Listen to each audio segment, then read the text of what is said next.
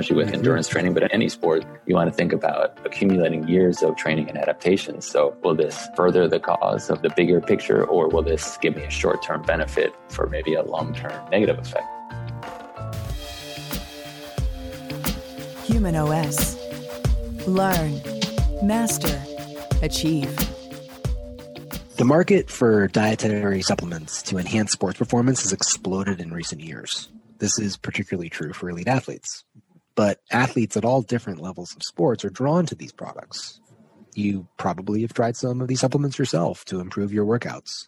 Many popular supplements, like caffeine, have been studied in the context of intermittent performance enhancement and are used with that goal in mind.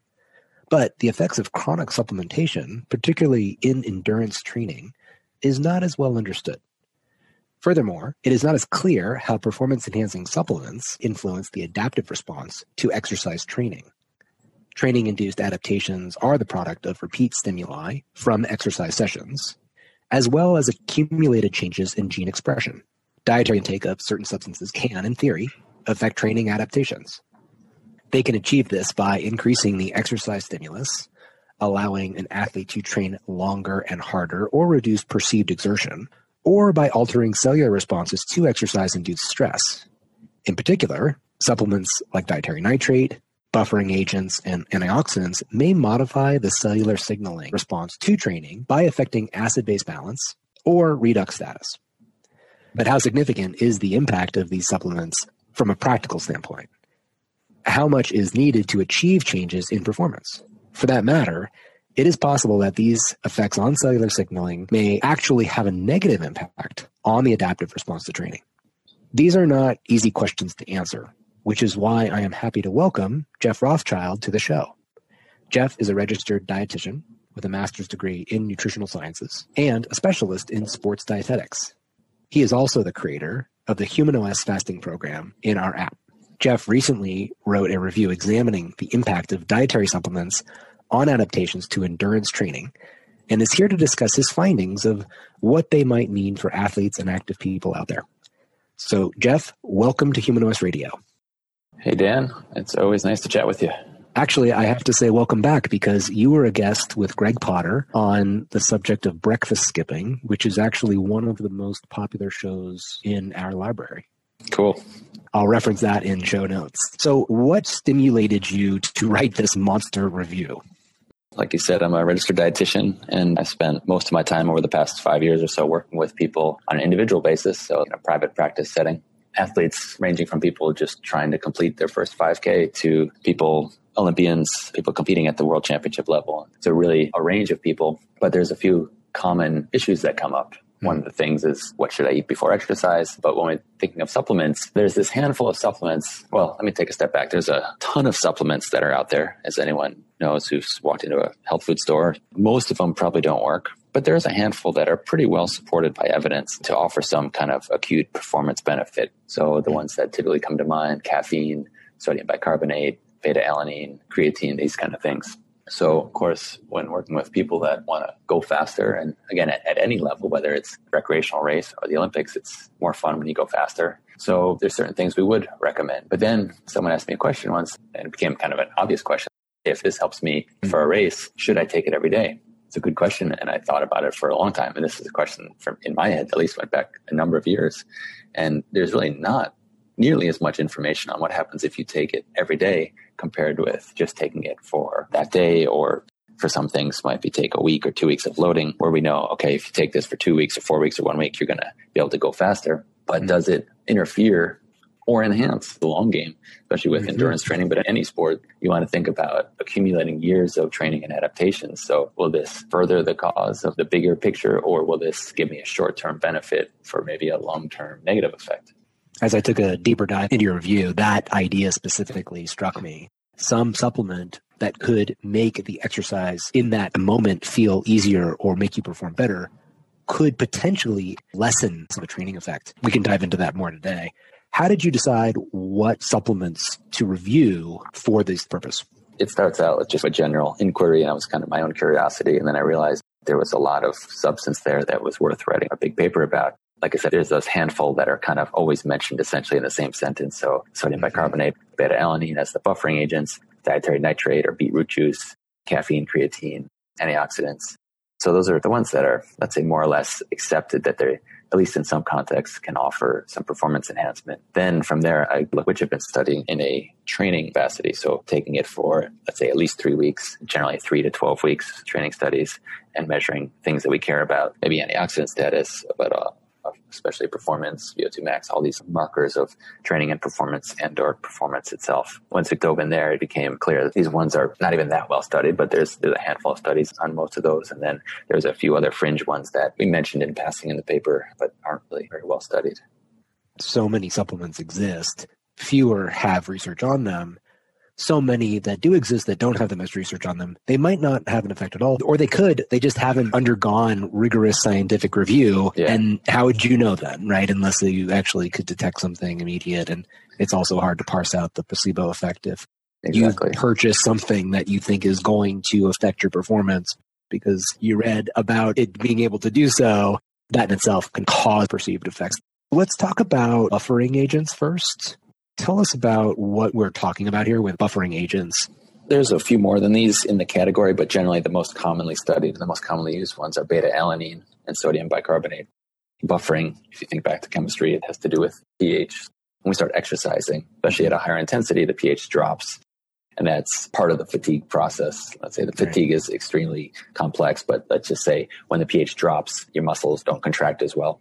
If you start by raising the pH, so if you take baking soda, sodium bicarbonate is also baking soda, so that's a buffer that can increase the pH, which makes it more alkaline. So if you start out with an increased pH and then it lowers by some amount through exercise, you're not as low as if you started at a normal pH. And that's essentially what's happening. And so it allows increased training intensity typically, but also the increased pH or the lack of a decrease in pH can affect, in some ways, these mitochondrial adaptations. To explain that briefly, the point largely of endurance training, maybe not the whole point, but one of the key points is to improve our mitochondrial function. So we want our mitochondria, the things that make energy, we want them to get bigger. We want them to work better. There's some evidence that a decreased pH can interfere with some of those adaptations. So by increasing the pH compared to, let's say, the same stimulus with a lower pH, you might see better adaptation from that given workout. When you are training and exercising, you are producing more hydrogen ions from the increased energy need. Increased hydrogen ions can then interfere with the contractile apparatus of the muscles. So that is one of the components that leads to fatigue. Secondarily, baroreceptors can perceive hydrogen and have an effect on limiting the central ability of the brain to send a signal to muscle. So you have two different fatigue mechanisms, central fatigue and peripheral fatigue, both of which are going to detect circulating acid. So if you make your blood more alkaline ahead of and during the exercise, you can delay fatigue and train harder. But the hydrogen stimulus is causing the adaptation. So if you're trying to get the maximal training effect, you might be able to train harder, but are you limiting the stimulus that would help your body get more fit? If you train regularly with bicarbonate, what do we know about long-term effects? There's one study that matched training intensity. Of course, that would mean there would be a difference in pH. And in that case, the bicarbonate helped the adaptations, but there's a few others that haven't shown effect. But what it seems to really come down to, and this is the case with sodium bicarbonate and as well as some of the other supplements we'll talk about, is it will likely allow you to train harder. So if you're doing, let's just say an interval workout, maybe it's 3 minutes on and 3 minutes off at your maximal effort, you're going to create a lot of lactate. And related to that buffering capacity, by taking bicarbonate, for example, it's going to allow you to create more lactate. We should probably talk about lactic acid and lactate and that confusion, but lactate is a good thing. It's used as an energy source and it's used as a signaling molecule. And acidic part of it is what you just referred to as the hydrogen ions. That's the part, the increased hydrogen ions. It's not from the lactic acid per se, but it's the increased hydrogen that is the quote unquote bad stuff in our context. So the lactate is a good thing. So when you can create more lactate by essentially pushing your glycolytic system harder, then that's going to likely lead to greater signaling. And you would push your glycolytic system harder by training harder? Yeah, so it would allow you to do, let's just say, going back to that 3-minute intervals, if we measured the wattage that you could do for 3 minutes on, 3 minutes off for, let's say, 4 to 6 intervals, it would very likely be higher if you've supplemented the sodium bicarbonate. So the accumulation of that greater work output, probably combined with the increased lactate, circulating lactate levels, would probably lead to a greater training adaptation, probably through a number of mechanisms, actually. Right. So when you're producing more lactic acid, association of the lactate from the acid, the hydrogen, you are left with hydrogen ions, which lead to the acidity and fatigue, and a lactate, which can be used as a fuel, but it also is serving as a signaling mechanism that can affect epigenetic regulation and gene transcription. So that is also a signal promoting some of the enhancement in exercise function from stimulating lactate more regularly. Exactly. So we're getting essentially less free hydrogen ions and more lactate relative to exercising in a normal condition. Interesting. So if you're taking sodium bicarbonate, you could buffer the acid, but still produce the lactate. Well, that's exactly right. And that's in the studies that don't tend to show an effect with, let's say, with bicarbonate or beta-alanine. So beta-alanine is kind of lumped into the same category, but it's a little bit different. That works more as an intracellular buffering agent, whereas bicarbonate is an extracellular, so in the blood buffering agent. But the biggest takeaway from this paper is that you need to drive more lactate in order to see the training adaptations, especially with regard to the buffering agents. Unless there's some sort of important signaling that is occurring from the acid itself, you wouldn't necessarily be limiting the training effect by taking bicarbonate. In fact, you could be enhancing it. Right. You sort of have your cake and eat it too. That's what it seems like. The only, let's say, stipulation is that you got to work harder than you would have otherwise. So if you just clamp the wattage, so if we said you're going to do 3 minutes on, 3 minutes off at, let's just say 300 watts on a bike, then with or without sodium bicarbonate, it probably won't make a difference. There's a chance that it might. To speculate, it would probably be more apparent in the lower intensity training, but that hasn't been well studied.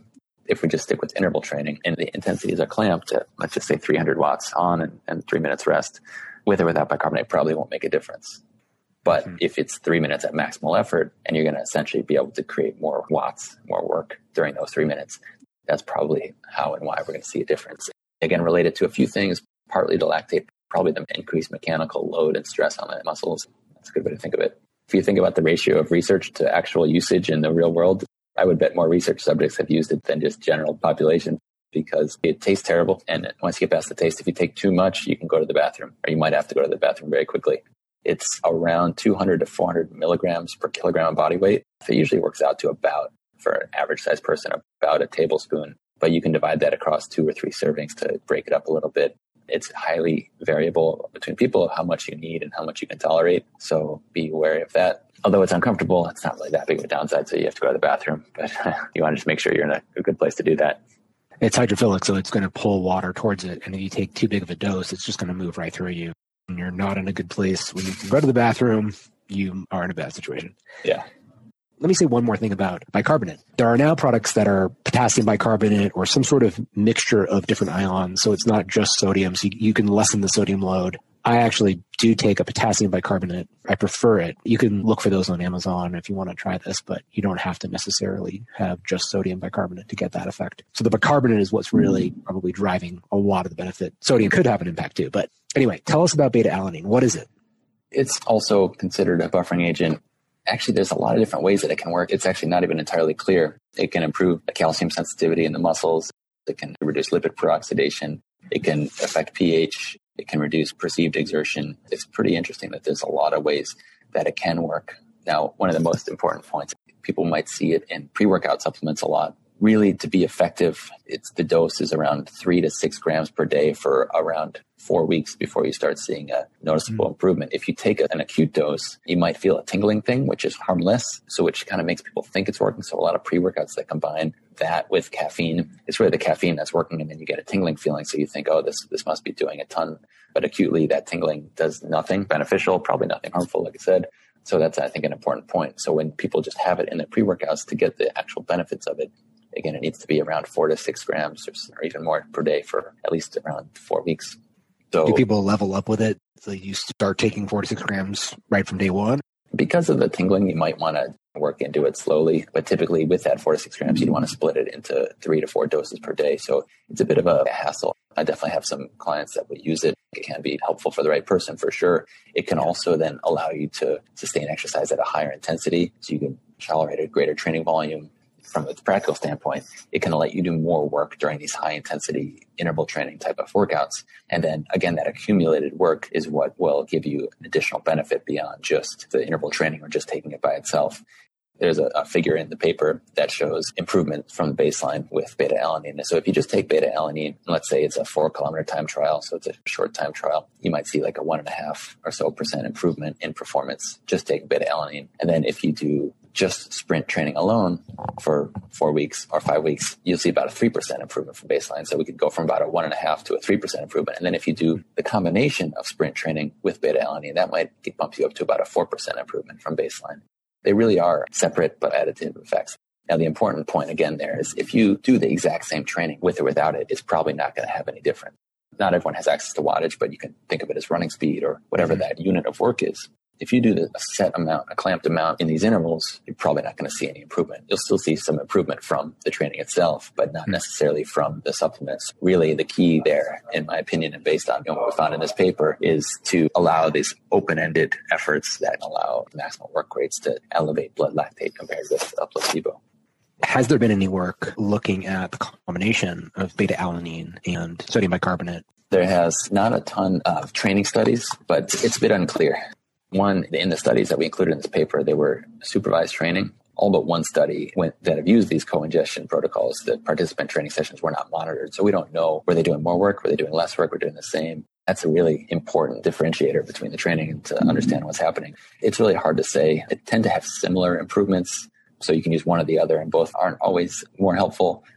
If you have a research study, you have a specific type of exercise test.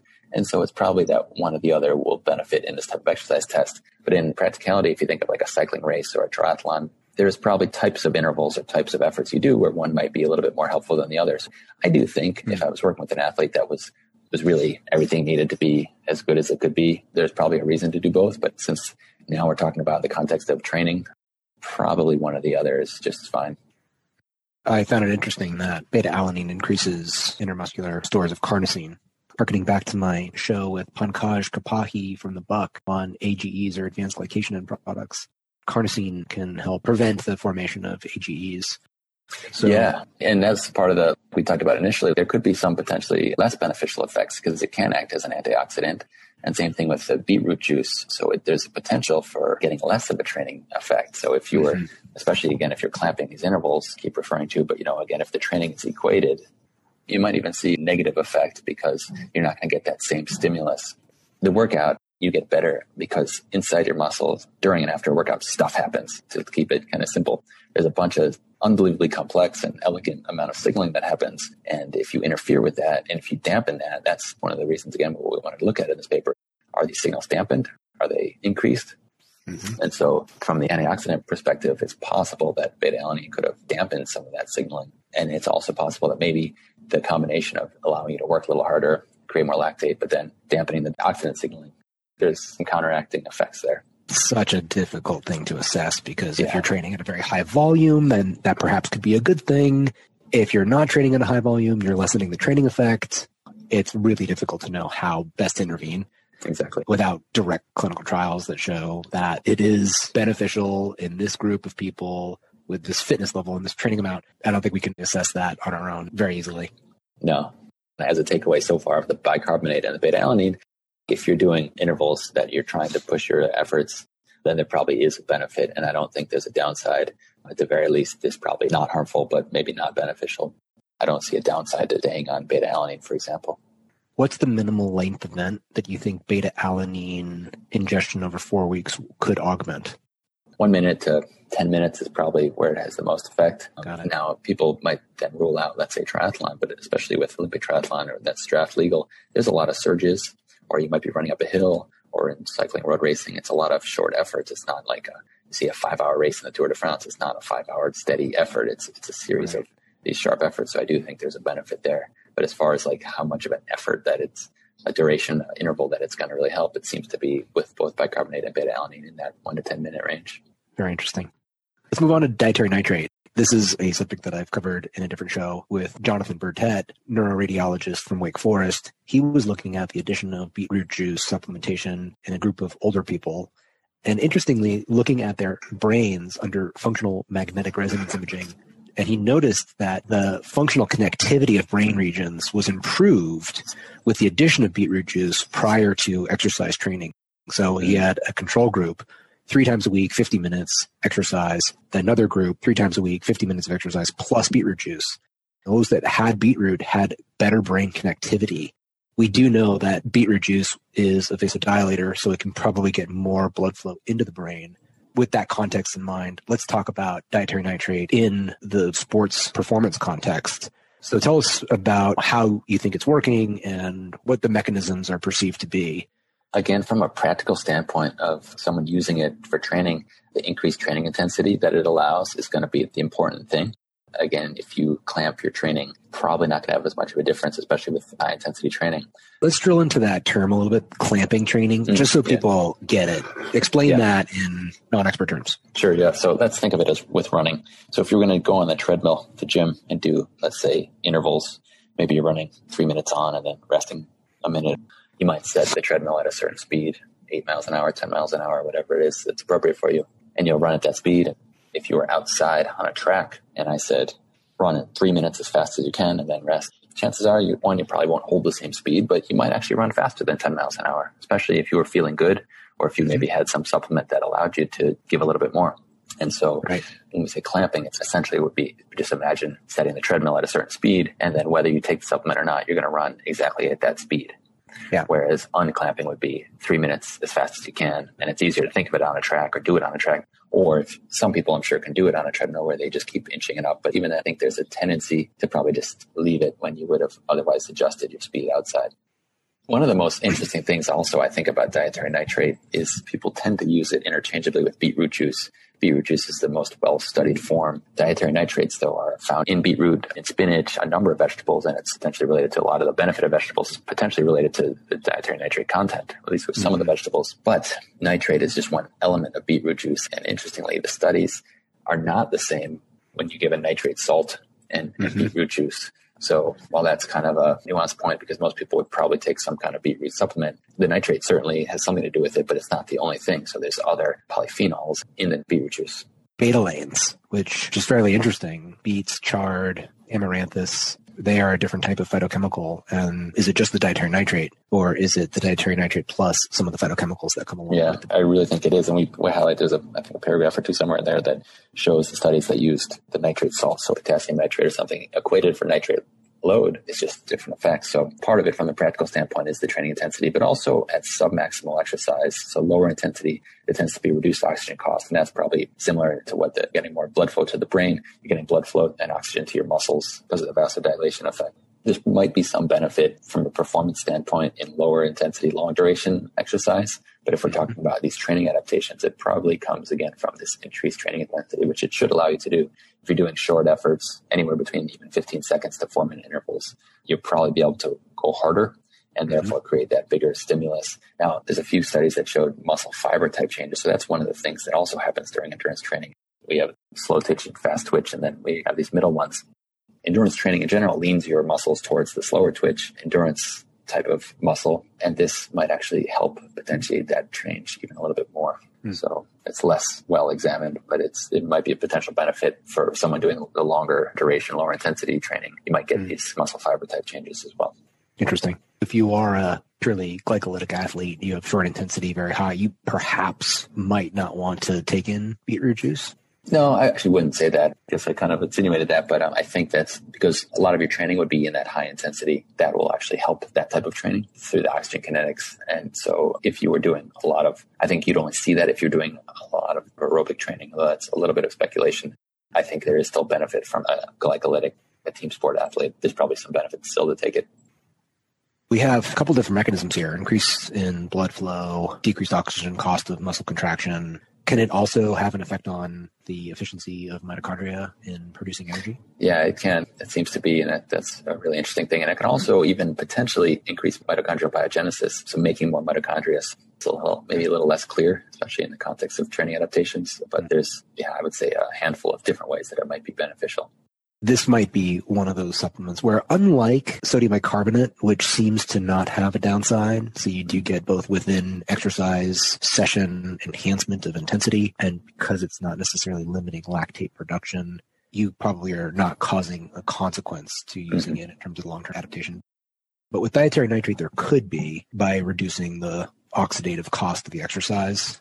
Potentially, but I would say that there's still no evidence that it impairs adaptation. So at worst, I should say it's like a net neutral, and there might still be some other benefits to getting the beetroot juice in your diet, for example, especially because most people don't consume enough, probably, vegetables. So then there's a couple other points where it might work slightly differently in people that are habitually really high vegetable eaters versus people that don't eat any vegetables. Also, elite athletes probably need more of beetroot juice to get the same effect from a recreational athlete. So there's a lot of nuance there. But I think if we're thinking back to the practicality, taking enough of it to get a response from it, different products also have different amounts of nitrate in it. So there's some published graphs showing that there's huge variation in how much nitrate is actually in the 20 different beetroot products that are on the market. If you take enough, it's still a net benefit, again, from probably other health-related reasons, your just cardiovascular health. I don't think there's much of a downside. It can be a little expensive. And if we're thinking in terms of training, it's either going to help or I don't really think it would hurt. In a small percentage of people, there can also be some GI distress. With sodium bicarbonate, you could take it in smaller doses, starting 90 minutes out, leading up to the event. With beta-alanine, you have to take it probably 3 or 4 weeks before you start to then increase the amount of beta-alanine, or a byproduct of it intercellularly, but you do ultimately see buffering and an improvement in high-intensity exercise capacity. When would a person take dietary nitrate, and is it simply an acute effect, or is there also a period where you, as you're taking it, you get an increased benefit over time? Good question. There's probably, it's both acute and chronic. So if you take one dose about 2.5 hours before you want it to do its thing, then that can work. A more effective way would be to take it for 3 to 7 days prior to your marathon or something. Then you'd be more likely to see an effect that way. So that's for the acute effect of just enhancing performance for the training. There's no reason you just can't make it part of your diet. I still feel a little reluctant to say that, but it seems like an irresponsible thing to say, but there's no clear reason why it would be a problem to continue taking. That said, I mean, you could still imagine some internal downregulation potentially. I might advise someone to say, take it when you're doing hard training and then maybe back it off if you have a recovery week. So if someone's training, like a higher level athlete might be training 3 hard weeks on an easy week, maybe taking it during the hard weeks and then backing it off on the easy week. In the face of not perfect information, that seems like a reasonable strategy. Yeah. Perfect meaning very detailed information on different populations over time. I mean, it's a food. You can obviously reduce it into extracts or parts of that food, like just the nitrate. But if you're taking beet, then it is a food. Keep that in mind. Yeah. Let's talk about antioxidants. Why would people think that these could be beneficial in exercise? Up till now, those first 3 supplements, they seem to really help by increasing, they'll work by allowing the increased training stimulus and you can work harder. But in this case, people think if exercise causes oxidative stress, then we should take antioxidants to combat that. In the 1980s, that seemed to become a popular idea. A few minutes ago, I mentioned stuff happens inside the muscle during exercise. That stuff largely is oxidant signaling, reactive oxygen species, that they're messengers within the muscle, among others, that tell your body essentially that it's time to adapt and get stronger and get fit or build more mitochondria. So if you take antioxidants, potentially dampening that signal, you're going to get less of a training effect. You're not going to respond to exercise in the same way. My show with Professor Dr. Michael Ristow, who did some of the seminal work in that area. Oh, absolutely, yeah. I'll just remind people of that if they didn't hear that or can't remember. But some of the earlier studies had people train with and without antioxidants. So the placebo group that trained over the course of 5 or 6 weeks didn't take antioxidants, had all the expected benefits of exercise, increase in insulin sensitivity, et cetera. Those that did take the antioxidants essentially had the training effect obliterated. That caught people's attention because the idea that oxidations were simply a bad thing and to limit them as much as possible, we learned very clearly that they're providing important signals that then promote adaptation that we do want. I would say that's extremely clear in the literature, in the scientific literature, but that hasn't been communicated well to the public. There's certainly been articles about it, but if you see the amount of antioxidants people still take on a regular basis, pretty shocking in some ways, knowing just even the simple things we just talked about. And in all the clients I've seen over the past, just say several years, so many people come in taking these huge doses of vitamin C, vitamin E. One of the interesting things, I certainly was aware of all the things you said before I started looking at this paper. Yeah. But there actually are no real training studies showing a performance decrement. So the VO2 max, those things still improve similarly, but there is a lot of evidence showing the adaptations to training don't improve the same way. There's a few ways to take that. It might be that you just need longer time to show that the one group is going to improve more than the other because it's hard to do long training studies. Or it might be that there's some of the signaling is impaired, but your body has these fail-safes. There's different ways that your body adapts. So even if one pathway is blunted, there's another pathway that's still doing all the signaling. Let's say the mechanical stress of contraction, that's going to be signaling as well. It's complex. There's no reason to take antioxidants in this context of training adaptations, or really for any reason, really. But it's interesting that it's also not as clear as they will blunt all adaptations because there's all the studies that have looked at, let's say, VO2 max. There's none that have shown any differences that I found. At a lecture at the Society for Neuroscience in 2004 on obesity, Dr. Berthaud gave a keynote lecture talking about how the mechanisms regulating obesity are complex, redundant, and distributed. And that redundancy comment stuck with me. For these fundamental systems in the body and our physiology, it's not just one signal is responsible for that entire effect, but can be oftentimes multiple signals that are at play. Some other limitations about Dr. Ristow's work is that it was in a population that wasn't trained. So what about the population who is? What about different higher intensity levels? You could imagine those that are doing ultramarathon multi-day challenges where antioxidants could actually have a beneficial effect. But again, Absolutely. I'd like to see more specific work on that to feel confident in making any sort of recommendation there. I don't know if it was from Dr. Ristow, but there's a great figure in one of the papers discussing all this. And there's probably some amount of oxidant stimulus that is a good amount. And then past that, like I said, an ultra marathon where it's too much and antioxidants really would be beneficial. Now where that line is really tricky. There's so many different categories and these pathways. So there's been some really interesting research from Greece, and they do a lot of tailored antioxidant treatments. So measuring people and seeing which things are high or low and showing improved health outcomes and training outcomes when you adjust really specifically for them. More than the other supplement categories here, I think it's super hard to give some blanket statements here. My recommendation for those who are listening, until we do have more knowledge there, I would let that research play out a little bit before mucking around with it. Yeah, an important takeaway is exercise is an antioxidant itself, right? And one of the most interesting findings related to this I've come across is that there was a pretty big study, and I don't have it in front of me, but looking at athletes, number of years training was the greatest predictor of antioxidant status. So endogenous antioxidant status. So what our body's capable of just on its own, naturally or internally, the number of years training is the best predictor of that. More so than any type of diet or any type of supplement someone was taking. Basically, training itself is what increases that internal defense system. Really, exercise is the way to increase your own antioxidant status. If you think about what the oxidant signals are doing from exercise, they are stimulating pro-survival pathways that then increase the body's endogenous antioxidant capacity. Yep, exactly. So this is a nice segue from primary antioxidants, which are agents that directly quench free radicals in the cytosol, into polyphenols, which are considered secondary antioxidants. They might have some primary antioxidant activity themselves, but they're primarily basically like exercise in that they cause free radicals to be induced, and then that induces our body's ability to then enhance its own antioxidant capacity. Let's talk about what we know about polyphenols in the context of sports performance. Not a lot. Even among the polyphenols, there's different ones, right? So we can think about green tea extract and resveratrol. Green tea, that maybe an easier one to wrap our head around first. That probably does favor fat oxidation. That doesn't mean it's going to help you lose weight or lose fat per se, but if you're doing a submaximal exercise, let's say a marathon pace type of jogging, and you've taken an appropriate amount of green tea extract, then you probably will be burning more fat compared with carbohydrate relative to what you would be if you hadn't taken that. So there's potential for some benefit there. The idea you want to be in the fat burning zone because if you're burning fat, then you're going to reduce fat.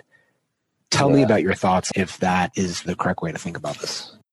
It's a good question. I think a yes and no. Actually, if we then think to the podcast with Javier Gonzalez, if you do, what was really interesting that he talked about his recent findings, if you do fasted exercise, if you burn more of your liver carbohydrate stores, you're going to eat more at lunch than if you did fasted exercise and didn't burn as much of your liver exercise. So doing the same exercise but burning more fat relative to carbohydrate, you're not going to have those same compensatory eating. So there's some potential there for not burning through your liver glycogen during a morning fasted, let's say, endurance workout. And there may be some benefit. In the big picture, no, I've never suggested green tea extract to any weight loss client. So I guess I should have just started with that. Whether or not burning more fat during exercise is a requisite for losing fat, I don't think that's the case. And I think, again, it relates probably to that liver glycogen story. That's a relatively new thing to be understood. Those are my brief thoughts on that. I know that's a little bit of a departure of the idea that do these have an enhancement in exercise performance or adaptation to exercise. We can circle back there now, but it sounds like we just have less work on it. And then if we sidestep to resveratrol, which is also a polyphenol, it does activate SIRT1 and can shift muscle fibers towards that oxidative phenotype. So things that are similar to exercise in a sense, but then when we see studies of taking it during exercise, it blunts these improvements. So I can't give people much practical recommendation other than that I would not take it or would not recommend it for people generally. Anything else interesting about green tea extract? It can affect the ability of the body to burn more fat during exercise. Whether or not that's a good thing, not entirely sure. Does it do anything else that might actually enhance exercise? It can favor beta fat oxidation. And so if there was maybe like a time to exhaustion at a low intensity, if you were maybe going for a hike, I don't know that it's that practically useful, to be honest. Yeah. Okay, cool. Now let's move to creatine. What is creatine and what is it mostly used for? It's mostly thought of as, for bodybuilders, but it's amazing all the different things it does. It can even affect sperm motility, I believe. So ranging from sleep to the sperm quality. It functions as part of an energy pathway. If there's a miracle supplement in this of what we've been talking about, I suppose it would be that. Although that said, in the context of endurance training, it's not very well studied. Realistically, it can potentially help by allowing that increased training intensity. It might help you improve energy production. So these 15-second performance intervals, again, using these maximal efforts are probably where you're going to see benefit. But it also can act as an antioxidant. It can reduce liver oxidation. There's only a few training studies. There's just not that much differences. But I think they're not necessarily looking at the right things at a long enough time. Mm-hmm. But if we think of it as we have these different energy systems, and it's a key part of our short-term energy system. So that if you were just to stand up right now or jump onto a desk, that would be the creatine phosphate system that's providing most of that energy. So if we're doing these short sprints, we can feel depleted after 8 or 12 seconds, and we recover. That creatine phosphate system is what's being replenished, and then allows us to kind of do these repeated sprints. By taking creatine, it essentially increases the pool in our muscles above. Depending on your diet, it might be walking around, let's say, half full or something. And by taking creatine over time, it increases so you have a greater pool to pull from. Its effects are so wide-ranging. I think even there's some benefit in concussion and aerobic metabolism. So people wouldn't think of it benefits cycling, but it probably could. We think of it relative to something called the Lohman reaction. It's pre-glycolytic, but it's the energy that you're going to use for a burst of activity less than 10 or 15 seconds. If you take exogenous creatine in supplemental form, then you can store more of it in your muscles. That pulls water in with it.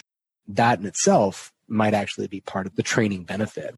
So if you're increasing mass within the muscles, you might actually be able to have greater contractile force simply because the muscles are more turgid or filled with water.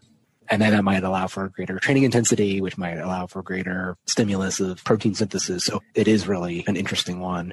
One of the concerns is that water weight. There's a great study in well-trained cyclists with carb loading and creatine loading. Both carb loading and creatine loading will cause some increased water retention, but it's useful water. It's in your muscles. So despite 2.5% increase in body mass, there was a greater power output during these sprints within 120 kilometer time trials. So what that means is a long 120 kilometer time trial. So think of it as like a long race, but there's some sprints in between. You're going to be able to sprint better in the midst of, let's say, a cycling race or running race. And also that didn't affect their uphill cycling capacity. Yeah. So the weight is usually what's important for uphill cycling. It didn't impair that cycling, that small amount of extra weight, but it allowed them to sprint better. Even in the context of a road cyclist doing long events, there's some benefit there. I have taken it before from a long time ago. I'm a responder, so I'll gain 10 or 15 pounds when I take it. And every time I'll gain about that much weight. Wow. I have to go up a jacket size. That's interesting. Yeah, it doesn't affect me. I pretty much just stay on it, and separate from our conversation with regard to supplements and training. But Chris Masterjohn has talked about people with MTHFR deficiencies, and creatine is a key role in the methylation pathway, and it affects your need for choline. And so anyone with low energy, creatine could help, or it affects the choline and methyl donor needs. That's great. Let's talk about caffeine. 80% of the United States uses some form of caffeine daily. The most widely used supplement, but it's also definitely discussed in the context of sports performance. Yeah. What do we know about it? It's pretty clearly, now there's some will argue based on the genetics, but pretty clearly enhances endurance performance for around 2 to 3%, anywhere from like in 6-minute time trial performance to 2.5 hour time trial performance. So it's pretty clear. Again, you can find studies that don't show an effect, or you can show an effect that some genetic types do better. But generally speaking, it's pretty clear that it works. Anywhere between 3 to 6 milligrams per kilogram, which to me just seems crazy high because I'm sensitive to caffeine. So for me, 1 milligram per kilogram will have a nice effect on me. It's suggested that habitual caffeine use will decrease its efficacy. And I've heard athletes come and say they don't take any caffeine for a week or 2 weeks before a race.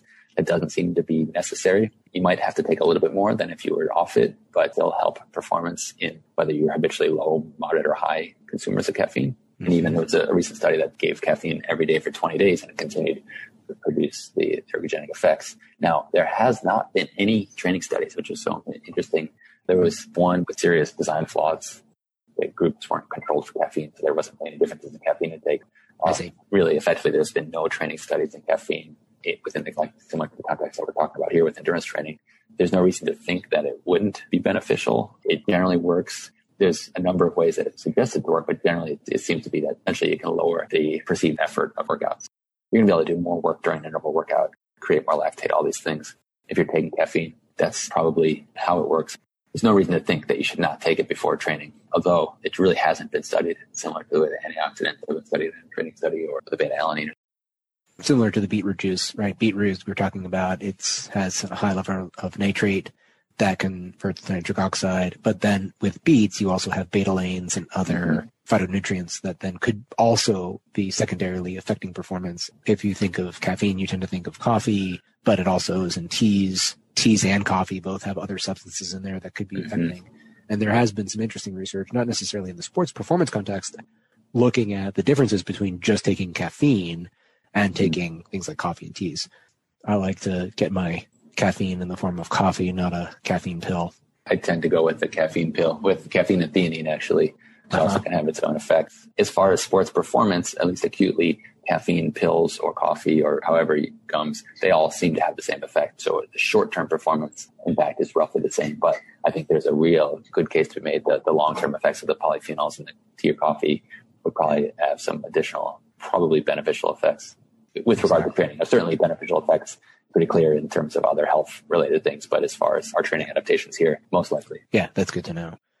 Coffee beans have phenylindanes in them, which have been shown to reduce beta amyloid and tau aggregation. So that could prevent Alzheimer's disease. We see a decreased risk of mortality for long-term coffee consumers. And then it also has chlorogenic acid, which has interesting effects on diabetes and weight. So you could be getting additional benefits in addition to the caffeine with your coffee. I have a cup of coffee usually before I work out, but only one in the morning, and then I cut it off so it doesn't affect my sleep at night. Jeff, is there anything outside of what we've talked about that has caught your interest? There's a product called Lactigo, which is a topical carnosine. Just take a step back to our beta-alanine conversation. We take beta-alanine, but what it's doing is raising carnosine in our muscles. It works better to take the beta-alanine, which is the limiting factor, compared with taking carnosine, which will be metabolized and not make it to the muscle the same way. So anyway, it's a pain. I talked about take beta-alanine 4 times a day for 4 weeks with a little bit of tinkling before you potentially see these changes. So there's a topical gel that purports to get it right into your muscle. They're doing some trials to show the efficacy, but that's pretty interesting because it really saves a lot of trouble. So they're looking at it now. Theoretically, you could take it less frequently and it might have a faster effect. It would be, in theory, an acute effect. And personally, I do think it has those effects, but I want to see some studies. Beyond that, my interest now, more specifically, is, I don't think we mentioned, I'm doing my PhD research in training adaptations, but the effects of nutrition, and it's similar to some of the studies that Javier Gonzalez has been doing in the lab, but a little bit different angles on them, looking at fasted training and eating carbohydrate beforehand or just protein beforehand. And again, it's the same concept of what we talked about. There's signaling that happens inside your muscle, and it can be related to the energy intensity, the volume, the substrate metabolism, so your energy sensing pathways that both supplements can affect, and also food, and then how much your muscle is contracting. All these things that are affected by supplements can also be affected by food. Do you eat beforehand? Do you not eat beforehand? But if you eat, are you having toast and a banana? Are you eating eggs? So that's really where my focus is shifted towards. With my conversation with Keith Barr, professor at UC Davis, he was talking about the ingestion of collagen 15 minutes prior to doing some sort of exercise, and the benefit that has on tendons. Yeah. So where things like whey protein and other forms of protein, you want to have them within a window after exercise to support muscle protein synthesis, because the tendons are relatively avascular, meaning they don't have good blood flow supply. The way that they get collagen into those fibers to strengthen them is almost like a sponge. Imagine you're doing some jump rope and you have collagen peptides 15 minutes beforehand. You're going to get more collagen into your Achilles tendon. Once it's in the bloodstream, it's going to pull that into the ligaments, and that's going to cause them to be stronger over time. That was an excellent show. I think I listened to twice, but it's 15 grams of collagen about 60 minutes beforehand. It'll work a little bit better. Oh, wonderful. Thank you. So you listened to it twice. Yeah. Good. Yeah. So 15 grams of collagen, 60 minutes before. Good clarification there. I think 45 to 60 minutes, if I recall, but yeah, not 15. Yeah. It needs a little more time. But anyway, yeah, that's exactly right. So what we're taking in our body, whether it's supplement or whether it's a food supplement like a gelatin or collagen, or even carbohydrate or protein, it's affecting the stuff that happens inside our muscle in response to that exercise. It has been underappreciated until, I'd say, fairly recently. After the Javier Gonzalez show, I've been playing around with after intense exercise, the ingestion of some fructose to restore muscle liver glycogen. Fructose does restore liver glycogen well.